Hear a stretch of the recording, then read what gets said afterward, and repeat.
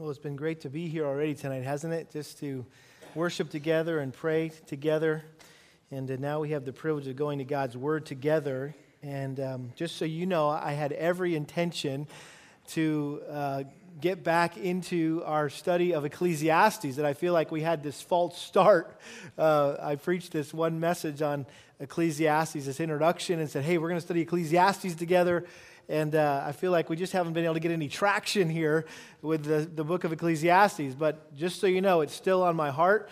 In fact, I spent a lot of time studying it this week, but just didn't feel like I was ready after today, taking a little bit longer down at Texas Children's than I was expecting.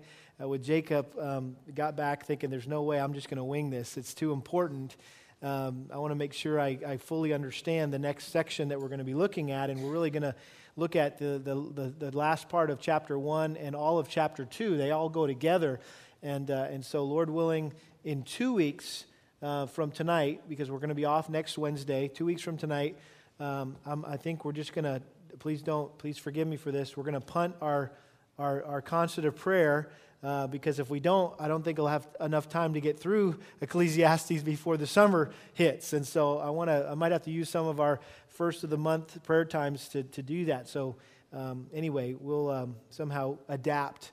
But Lord willing, in a couple weeks, we are going to get back into that book, the book of Ecclesiastes, and I've really enjoyed studying it, and it's been very, very encouraging and challenging for me personally, the time I've been able to spend in it. But I can't wait to share some of the things that I've been learning with you in a couple weeks. But tonight, I want you to turn in your Bibles to 2 Timothy chapter 2.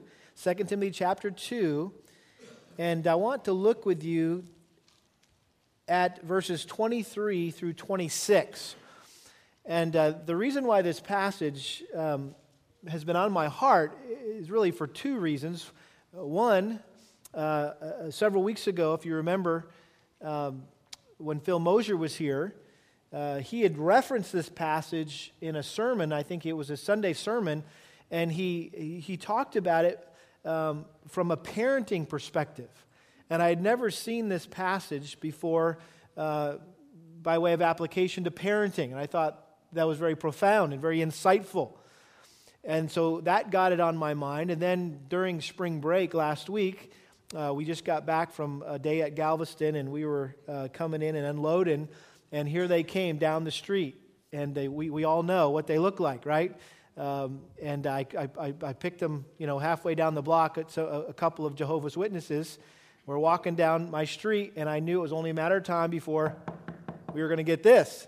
And I was thinking, well, what should I do? Should I just act like we're not home, or should I just let them have it, or what should I do? Or maybe I should give it a shot and share Christ with them. So anyway, frankly, I don't feel like I did a very good job because I got a little irritated with them, and as they did with me.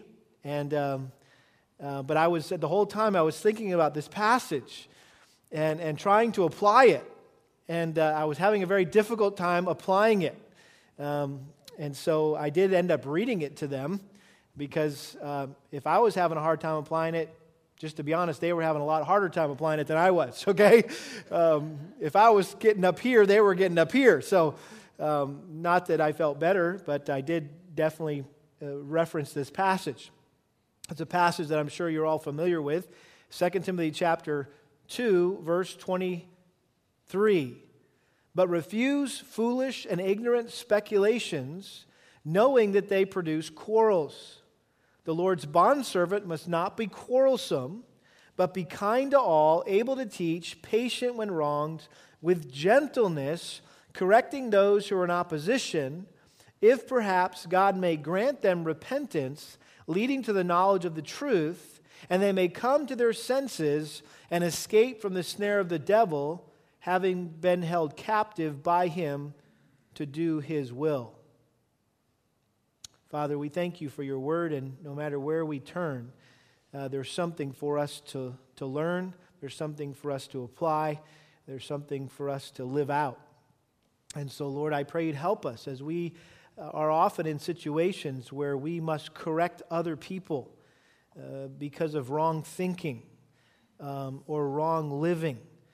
whether it's hypocrisy or heresy, Lord, wrong attitudes, wrong actions, wrong beliefs, Father. I just pray that you would teach us how to do that in a more Christ-like way. Thank you for Paul's instruction here to Timothy. I pray we'd learn from it tonight and that you would help us to put it into practice in our lives. The next time we need to correct someone, Lord, we would do it in a way that would honor you and reflect our Lord and Savior Jesus Christ. We ask this in His name. Amen. Well, by way of introduction tonight, I am going to break one of the cardinal rules of preaching. They always tell you in seminary never to make yourself the hero of all your stories. And that's why I purposely try to avoid using myself as sermon illustrations. I hope you found that to be true, that I'm not always telling you, well, let me tell you what happened to me this week, and let me tell you how I did this or that. But at the risk of sounding like I'm patting myself on the back here, this particular experience that I want to share with you is what God used to indelibly impress this passage into my mind and ministry. I refer to it as Black Tuesday. And it happened to the first church I pastored, and I'd only been there a few months, and opposition to my ministry had already surfaced, and a group of disgruntled people who didn't like some of the decisions I was making and definitely didn't like some of the sermons I was preaching began to grumble among themselves, and they began spreading rumors around the church and stirring up all sorts of strife among the members. So several of the men who were in leadership with me at the time thought it would be helpful if I provided a context for these people to kind of vent a little bit, and so kind of give them a forum to express their complaints and concerns. It seemed like a good way to address the problem and kind of nip it in the bud and just give me an opportunity to personally respond to the growing number of grievances. Well, I had no idea what I was getting into.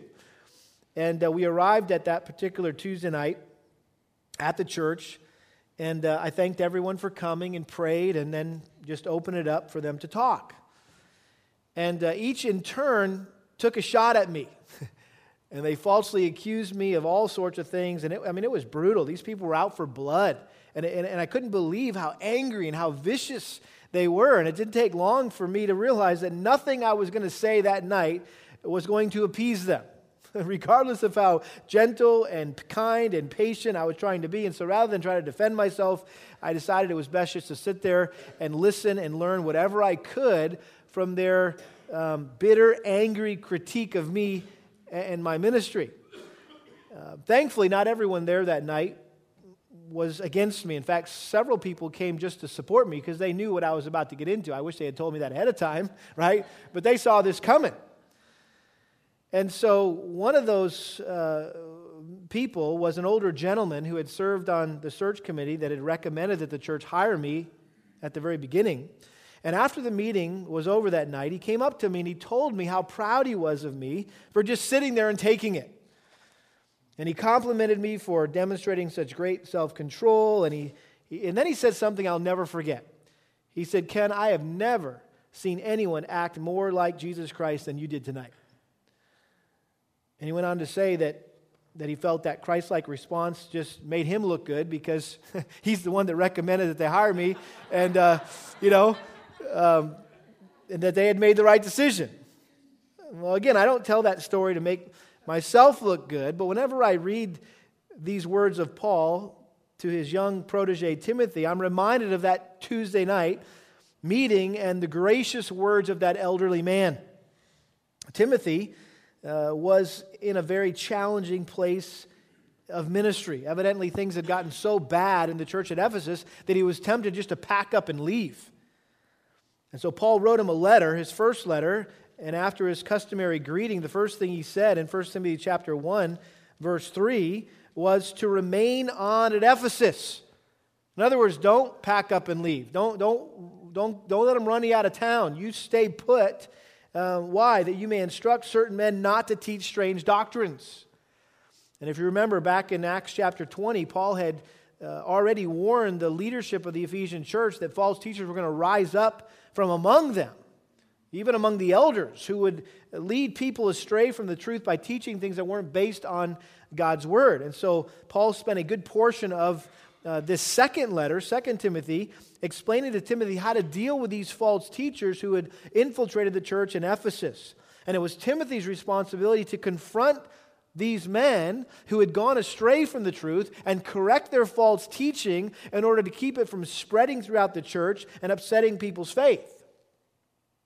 And so in chapter 2, verses 14 to 19, listen to how Paul explained the tactics that Timothy was to use to combat false teaching and protect people from its catastrophic effects. Notice he says, remind them of these things and solemnly charge them in the presence of God not to wrangle about words, which is useless and leads to the ruin of the hearers. Be diligent to present yourself approved to God as a workman who does not need to be ashamed, accurately handling the word of truth, but avoid worldly and empty chatter, for it will lead to further ungodliness, and their talk will spread like gangrene. Among them are Hymenaeus and Philetus, many who have gone astray from the truth, saying that the resurrection has already taken place, and they upset the faith of some.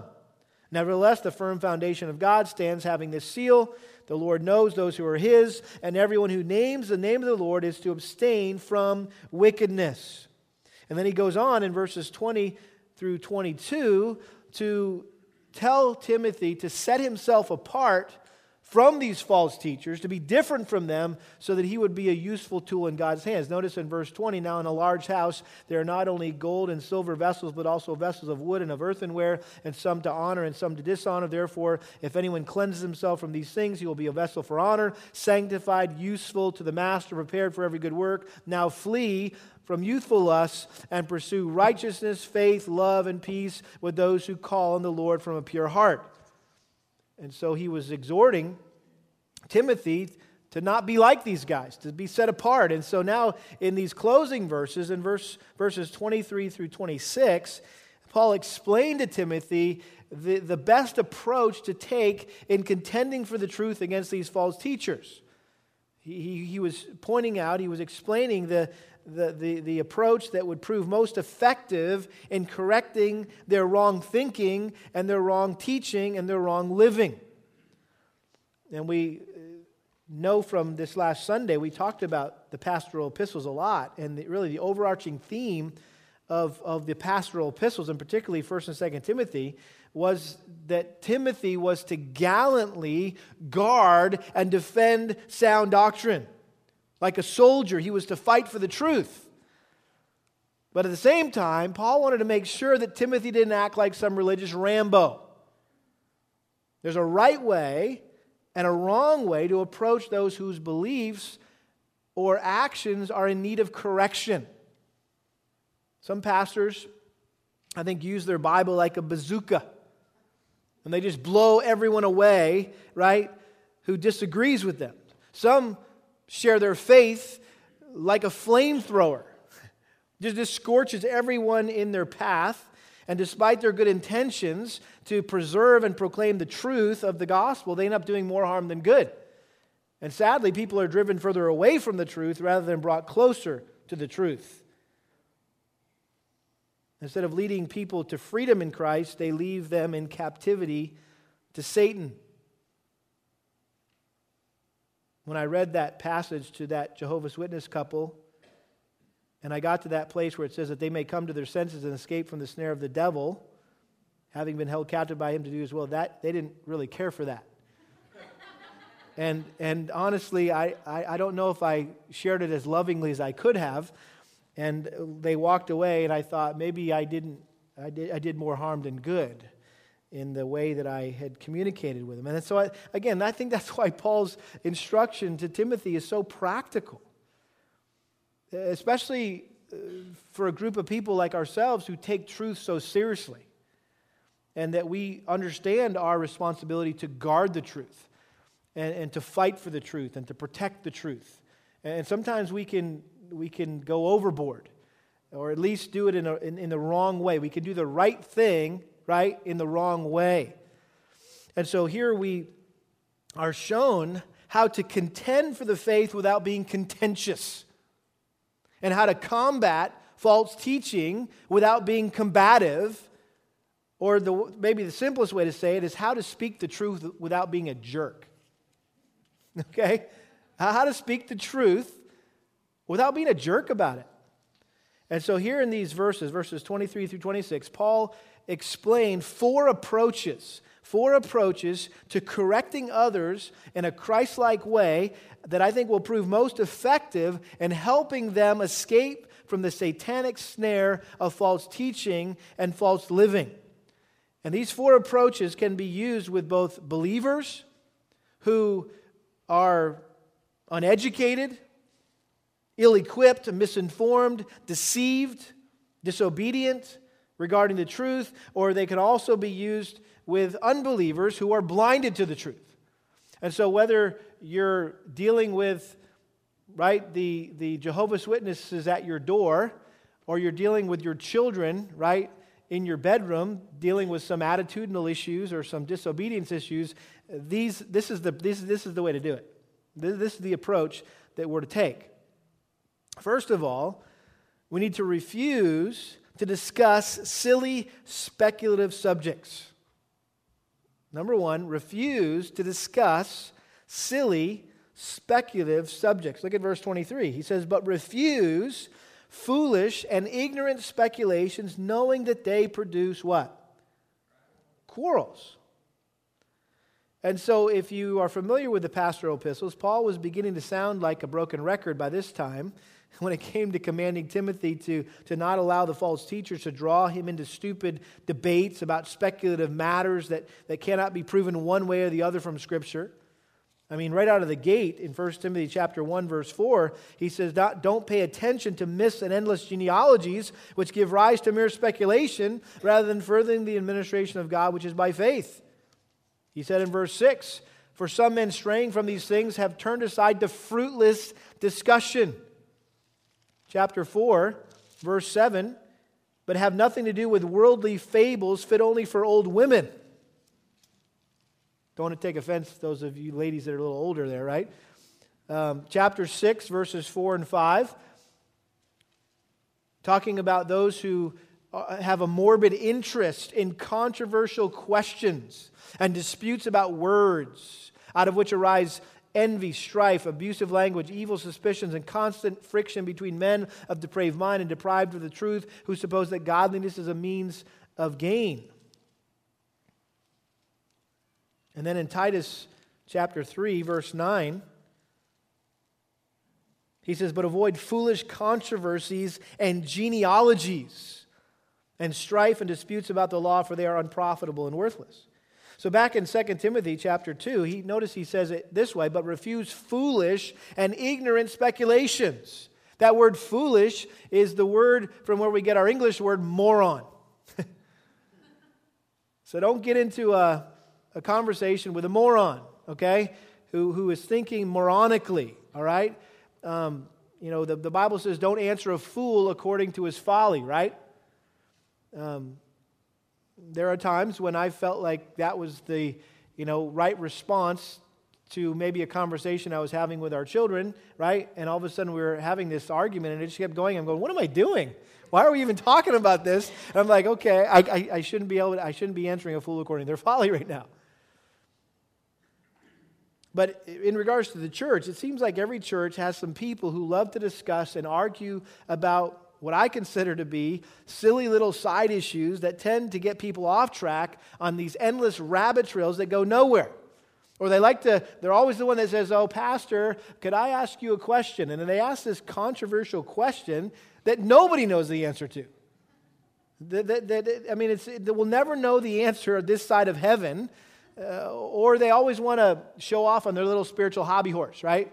Every time you get in a conversation, all conversations lead to this issue. You know people like that?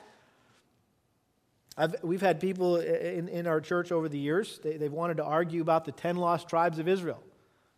And I'm like, you know what? I've been to Bible college and seminary, and I recently got a doctorate, and I can tell you what, we never really talked about this. In all those years, you would think if it was that important, you would have had a class on it or somebody would have talked about that, but I have never once sat through any discussion of that in any Bible college seminary class. Why? Because it's all speculation. We don't know for sure. I never forget a guy sitting in my office a number of years ago, and he brought with me, he said, I really need to talk to you. And he was like, it was really urgent and important. And I was like, sure, come on in. We'll set up a meeting. I set up a meeting with this guy, and he came, and he was so passionate about this subject that he wanted to talk about. And he wanted to talk about all these Old Testament genealogies. And he had charts. He showed me these charts that he had made, and he was really excited about these Old Testament genealogies. And so I sat there and listened to him about 45 minutes, just going on and on about Old Testament genealogies. And the whole time I'm thinking, I'm being honest right now, the whole time I'm thinking is, so what? I mean, really, so what? I mean, this is exciting you, and that's wonderful. I'm glad it's exciting you, but seriously, dude, how in the world is any of what you're talking about helping you hate sin more? Helping you love Christ more? How is it helping you develop a greater burden to reach the lost? And it just seemed like such a silly little side issue that wasn't worth anyone's time or attention. Let alone to say, Pastor, I need to talk to you about this. This is like changing my life. And I'm like, I'm sorry, dude. I mean, I don't get it. Okay, I'm sorry. Maybe I'm just not spiritually mature as you, but I'm not getting it. I don't see what there is to get so excited about. And so the point is, we need to devote our time and energy to studying and discussing the great truths of the Christian faith that are foundational to the building up of the body of Christ, not these little side issues. And so he says to Timothy, hey, Timothy, refuse foolish and ignorant speculations. That word ignorant there is it really means without discipline, without training, or just being uneducated. And a lot of times people want to discuss and argue about things that they've never really taken the time to study out for themselves what the Bible says about them. And so consequently, they're just sharing their own ideas, their own opinions, or the ideas and opinions of someone else other than God. And what they're doing is they're showing their ignorance by not bothering to check whether or not what they think or what they have heard lines up with Scripture. They're not being good Bereans, right? Acts chapter 17, verse 11. I mean, here are the Bereans. Listen to what Paul says about them, and this is a familiar verse, I'm sure, but Acts 17:11, can't pass this up. Now these were more noble-minded than those in Thessalonica, for they received the word with great eagerness, examining the Scriptures daily to see whether these things were so. In other words, they weren't taking Paul's word for it. They were checking him out. I mean, this is the Apostle Paul. I'll never forget a couple of man-ups ago, there was a group of guests. Some guys came and they kind of commandeered one table, and they were all there early, and they all had their Bibles. And I was like, who are these guys? Where'd they come from? I like them already, you know. And I came up and I was just getting to know them, and I was commending them. And I said, hey man, I love it, the fact that you got your Bible. And the guy just looked at me and with a deadpan face, he says, well, I ain't going to take your word for it. I was like, I like you, dude. You're a Berean, right? That didn't offend me. That excited me. It's like, this guy gets it. That it's his responsibility to make sure that what is being communicated from the pulpit is biblical. And so if you're not a good Berean, right, you're not coming at things from a scriptural standpoint, all you can do is speculate. And that's what he says here. He says, listen, Timothy, refuse. Just shut it down. Don't even get into conversations that have to do with foolish and ignorant speculations. That's the key right there. Things that have no basis in God's word. It's totally subjective. It's based on personal opinion or preference. And so we should just flat out refuse to discuss people's subjective opinions or speculative questions unless they can back them up with Scripture, unless they come to you with the Bible. And so we need to encourage people to take their questions and their opinions and compare them to the Word of God and diligently study the Scriptures. And then if they're still interested in talking about it, we're interested in talking to them, right? We're more than willing to discuss these things if they've already gone to the Scriptures.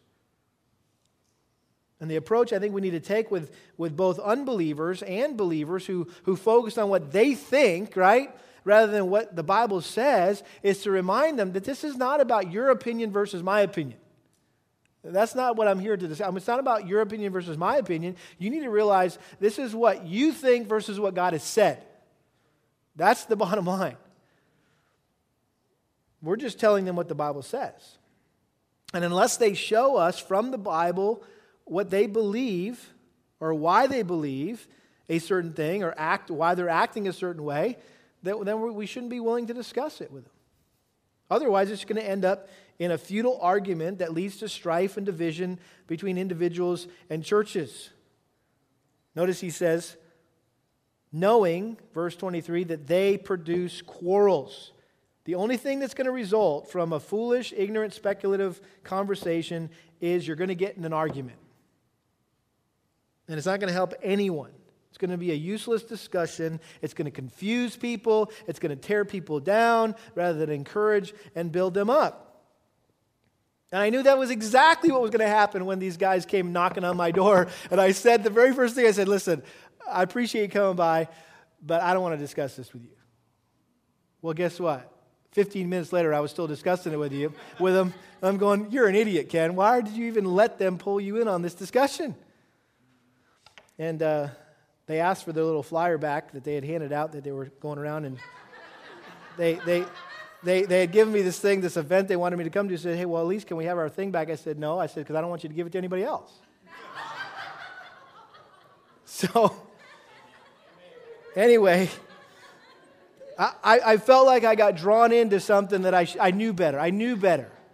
And it ended up, right, in this silly, speculative conversation that was totally off track, right? And so the way to keep stuff on the track of truth, right, is just stick to stuff that has to do with the Bible.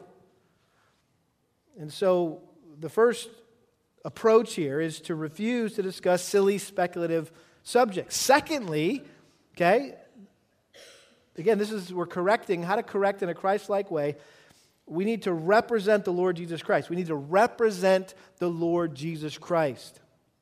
Notice verse 24. The Lord's bondservant must not be quarrelsome, but be kind to all, able to teach, patient when wronged, with gentleness, correcting those who are in opposition. That phrase there, the Lord's bondservant, okay, was a favorite term of Paul's. In fact, he often referred to himself as a bondservant of the Lord. So now he was saying, Timothy, now you need to understand, I'm not the only bondservant that the Lord has. You're also one of the Lord's bondservants. And those of us who serve the Lord should faithfully represent Him and accurately reflect His actions and His attitudes. And notice the characteristics of Christ's life and ministry that Paul mentions here. There's 5 characteristics of Christ's life and ministry. He says, first of all, you must not be what? Quarrelsome, argumentative. Don't be someone who likes to fight and debate, but someone who promotes unity and peace. Paul said one of the qualifications of an elder in 1 Timothy 3:3 that he must not be pugnacious, which just means a fighter. Someone likes to argue.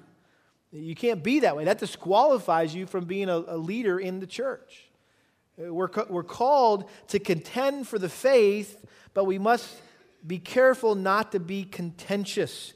Titus chapter 3, verse 2, that we are to malign no one, to be peaceable, gentle, showing every consideration for all men. So we're not to be quarrelsome. Secondly, we're to be kind to all. We should never be harsh or insensitive. No matter how unkind and overbearing others might be towards us.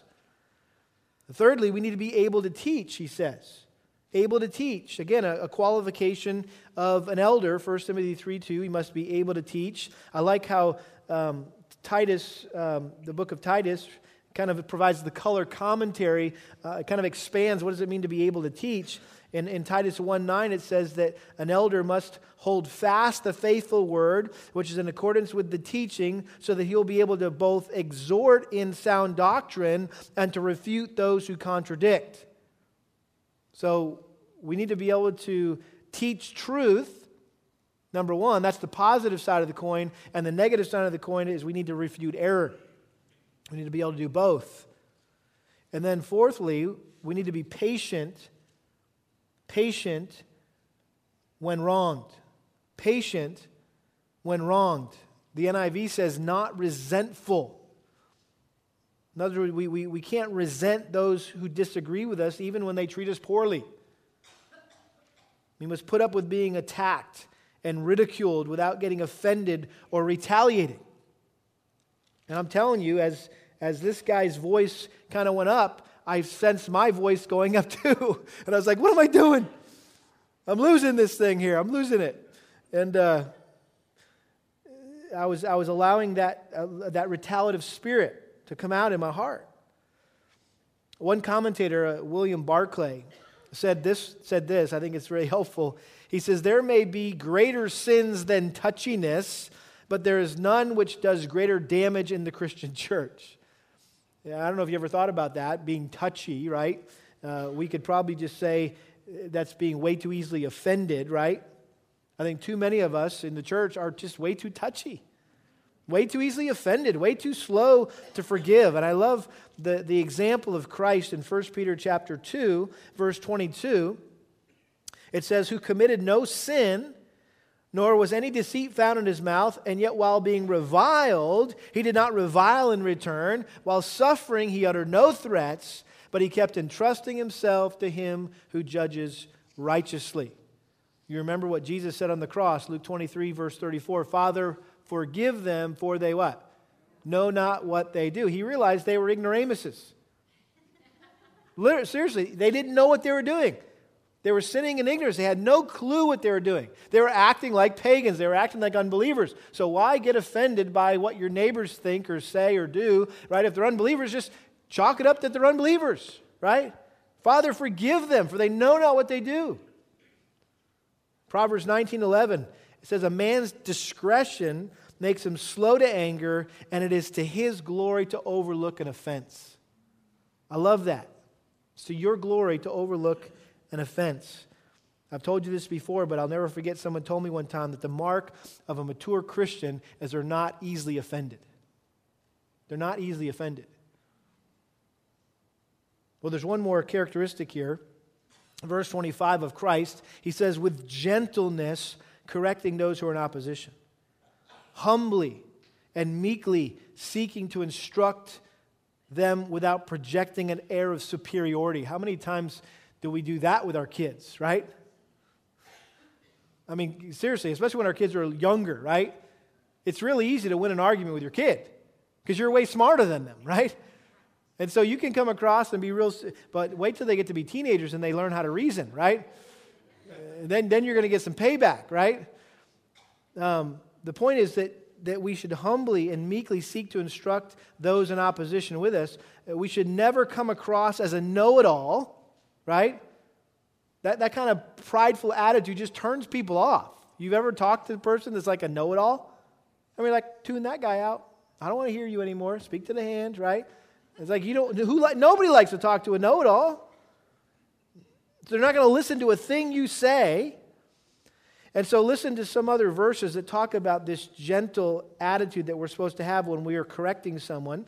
1 Peter 3:15, sanctify Christ as Lord in your hearts, always being ready to make a defense to everyone who asks you to give an account for the hope that is in you, yet with gentleness and reverence. Galatians 6:1, if a man is caught in any trespass, you who are spiritual, restore such a one in the spirit of gentleness.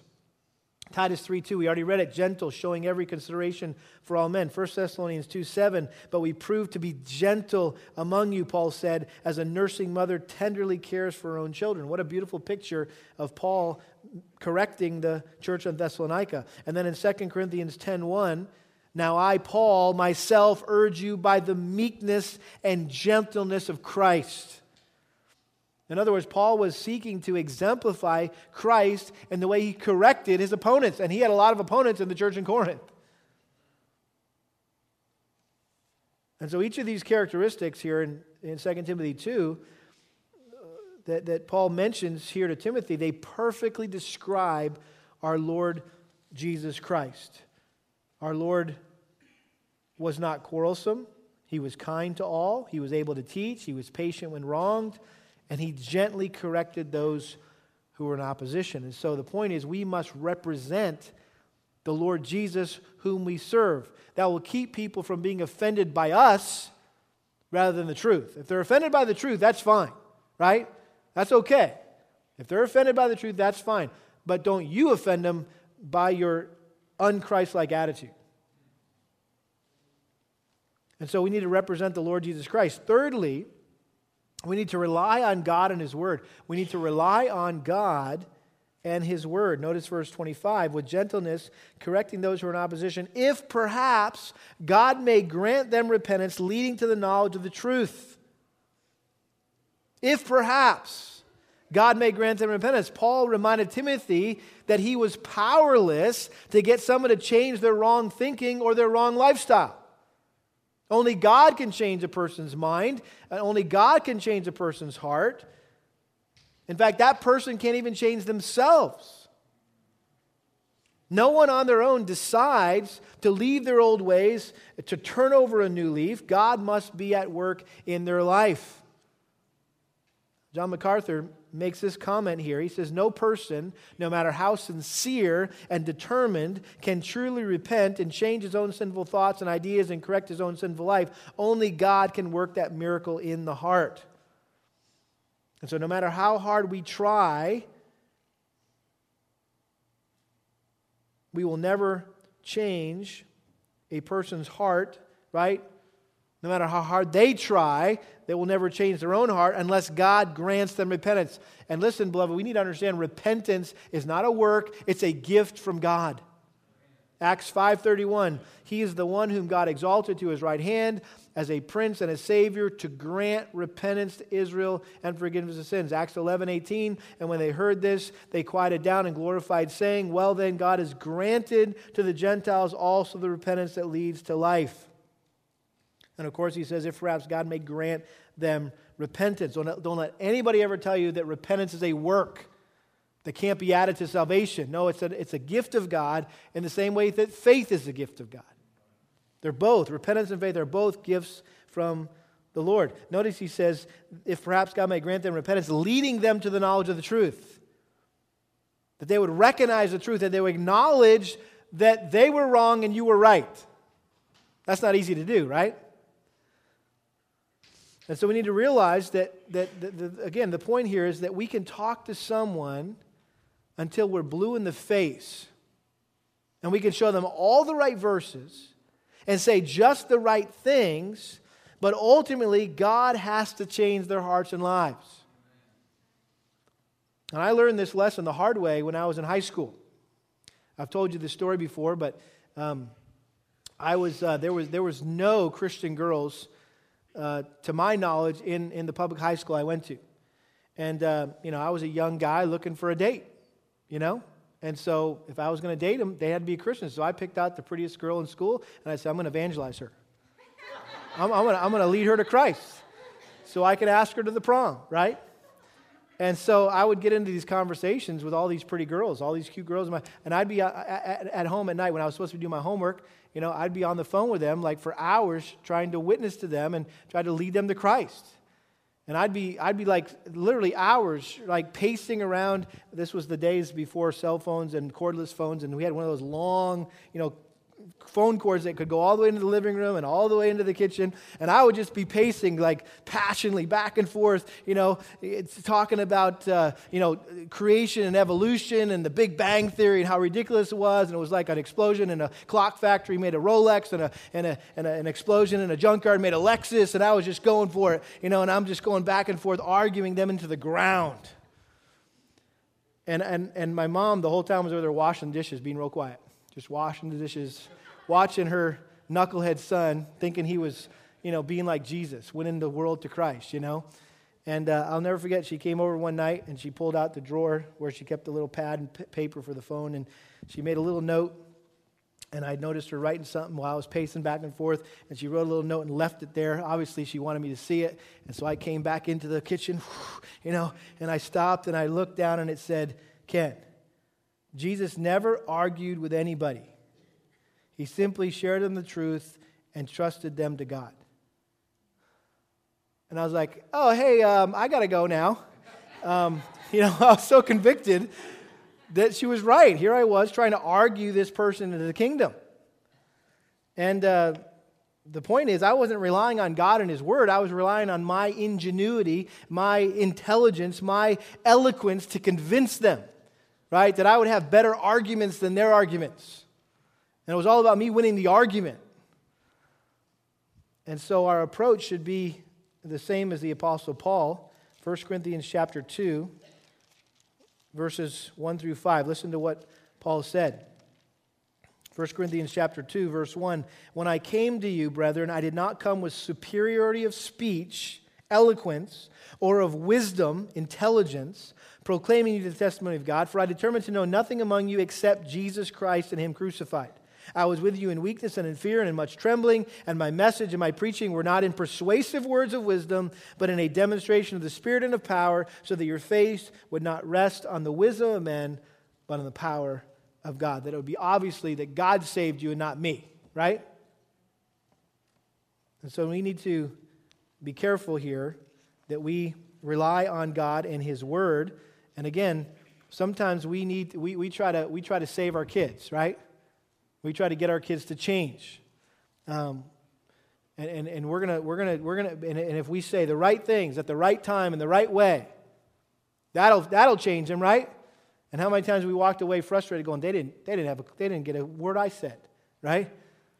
And you don't see any change. Why? Because you're relying on your own intelligence and your own eloquence and your own ability. You're not relying on God and His Word. And then lastly, this is number 4, we need to remember the ultimate objective. We need to remember the ultimate objective. Look at verse 26.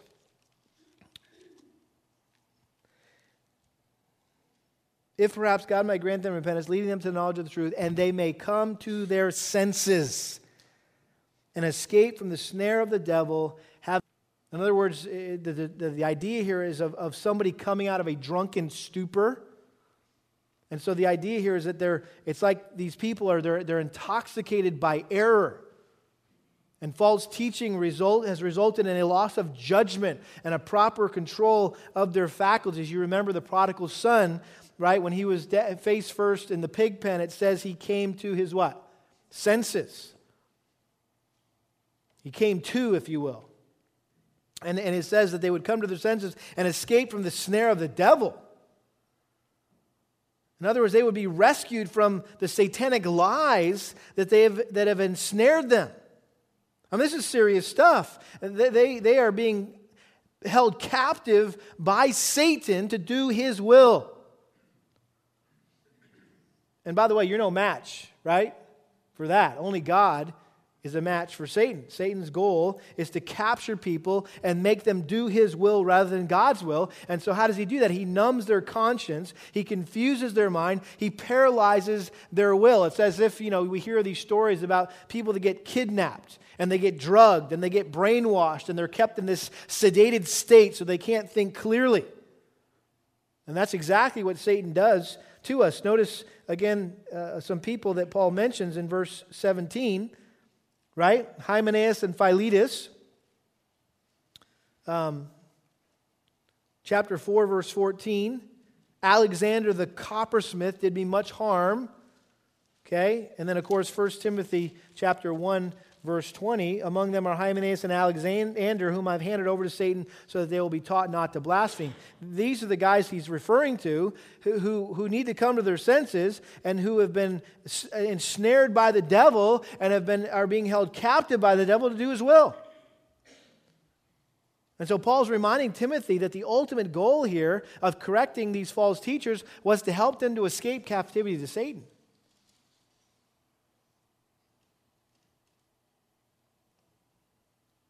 Dwayne Lifton, one of my favorite commentators from Dallas Seminary, in the Bible Knowledge Commentary says this: false teaching and all its negative consequences in the church are always the handiwork of Satan, but God, in His grace, often salvages the situation through the Christ-like ministry of His servants. So in other words, God wants to use all of us, right, to help people, to salvage people, if you will, from the handiwork of Satan. I'll never forget hearing about a guy who had an opportunity to debate that world-renowned atheist, Madeleine Murray O'Hair. Remember her? And so he had this opportunity to debate her in public, in a public forum. And he got into this debate, and he tore her up one side and down the other. And when the debate was all over, some of this man's friends, brothers in Christ, came alongside him in private and said, "Hey man, you really came across a little too strong. I don't know, you were very gracious to her. In fact, I think you probably did more harm than good. You probably drove her further away from Christ than to Christ." And his response was this. He said, quote, "I didn't go there to save souls, but to destroy a heretic." Bottom line, that guy lost sight of the goal. He lost sight of the goal. And we must never forget that the goal in correcting others is not to win the argument, right? But to win their soul. And when we remember this ultimate objective, rather than seeking to look good, right, we'll seek their eternal good. And that will totally make all the difference in how we approach them.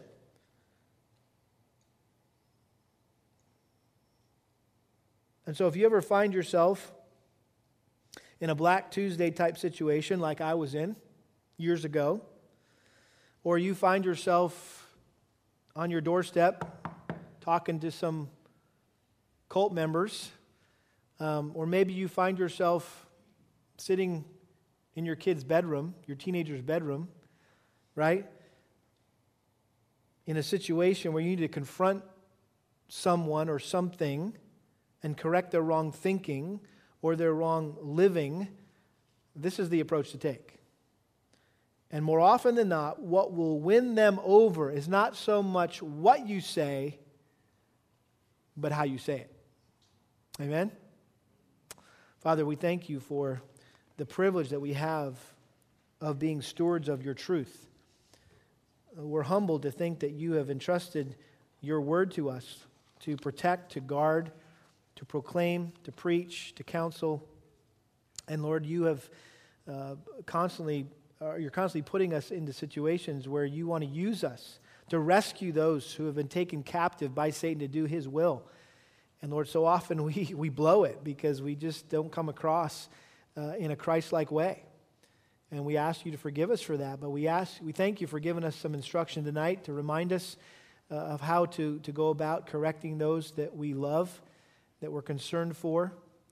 And I pray that you would help us as a church who loves truth, Lord, to hold it, to uphold it in a way that is very gracious. And Lord, that we would have that Christ-like blend of grace and truth. And teach us how to be more like that. We ask this in Jesus' name. Amen.